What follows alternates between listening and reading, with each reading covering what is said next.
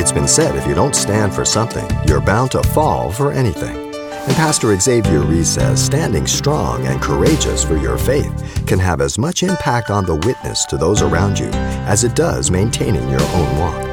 That's on today's Simple Truths. Proverbs 27:5-6 says, open rebuke is better than love carefully concealed, faith for the wounds of a friend, deceit for the kisses of the enemy. The tendency to compromise with ethics at work can bring great hurt to us.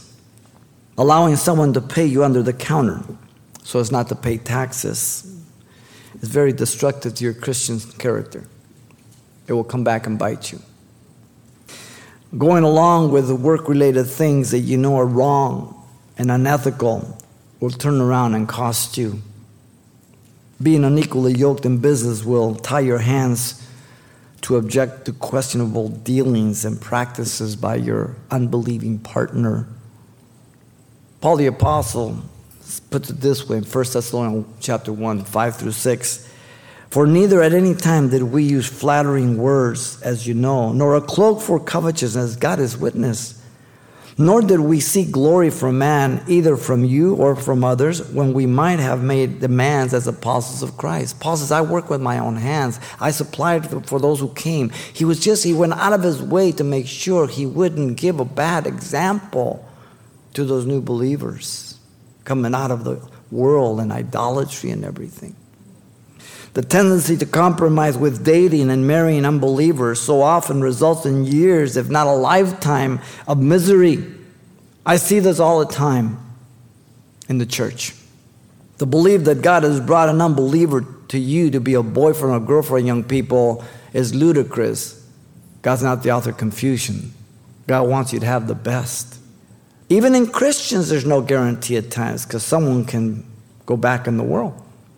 But at least you've done what you're supposed to. You remain faithful. You pray for that other person. You be that example. You see what God's going to do.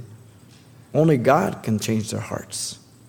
The compromise results in a divided home, having two different mindsets, two different life practices, two different gods, two different masters.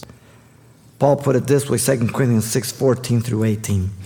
Do not be unequally yoked together with unbelievers, for what fellowship has righteousness with lawlessness, and what communion has light with darkness, and what concord Christ with Belial, or what part has a believer with an unbeliever, and what agreement has the temple of God with idols? For you are the temple of the living God, as God has said, I will dwell in them and walk among them. I will be their God. They shall be my people. Therefore, conclusion, come out from among them and be separate, says the Lord. Do not touch what is unclean, and I will receive you. I will be a father to you, and you shall be sons and daughters, says the Lord Almighty. But we think we know better. We think that we're the exception. You are not the exception. You are the rule. You will bring destruction to your life. You've been listening to Simple Truths with Pastor Xavier Reese of Calvary Chapel, Pasadena, a daily devotional of the enriching and precious truths found in God's Word. Cassette or CD copies are available of the studies you hear each day on our broadcast, simply by calling 800-651-8352. Once again, 800-651-8352. Or log on to CalvaryChapelPasadena.com for information on various other messages from Pastor Xavier. There you'll also get information on our weekly services, announcements, and ministry updates. It's all at CalvaryChapelPasadena.com.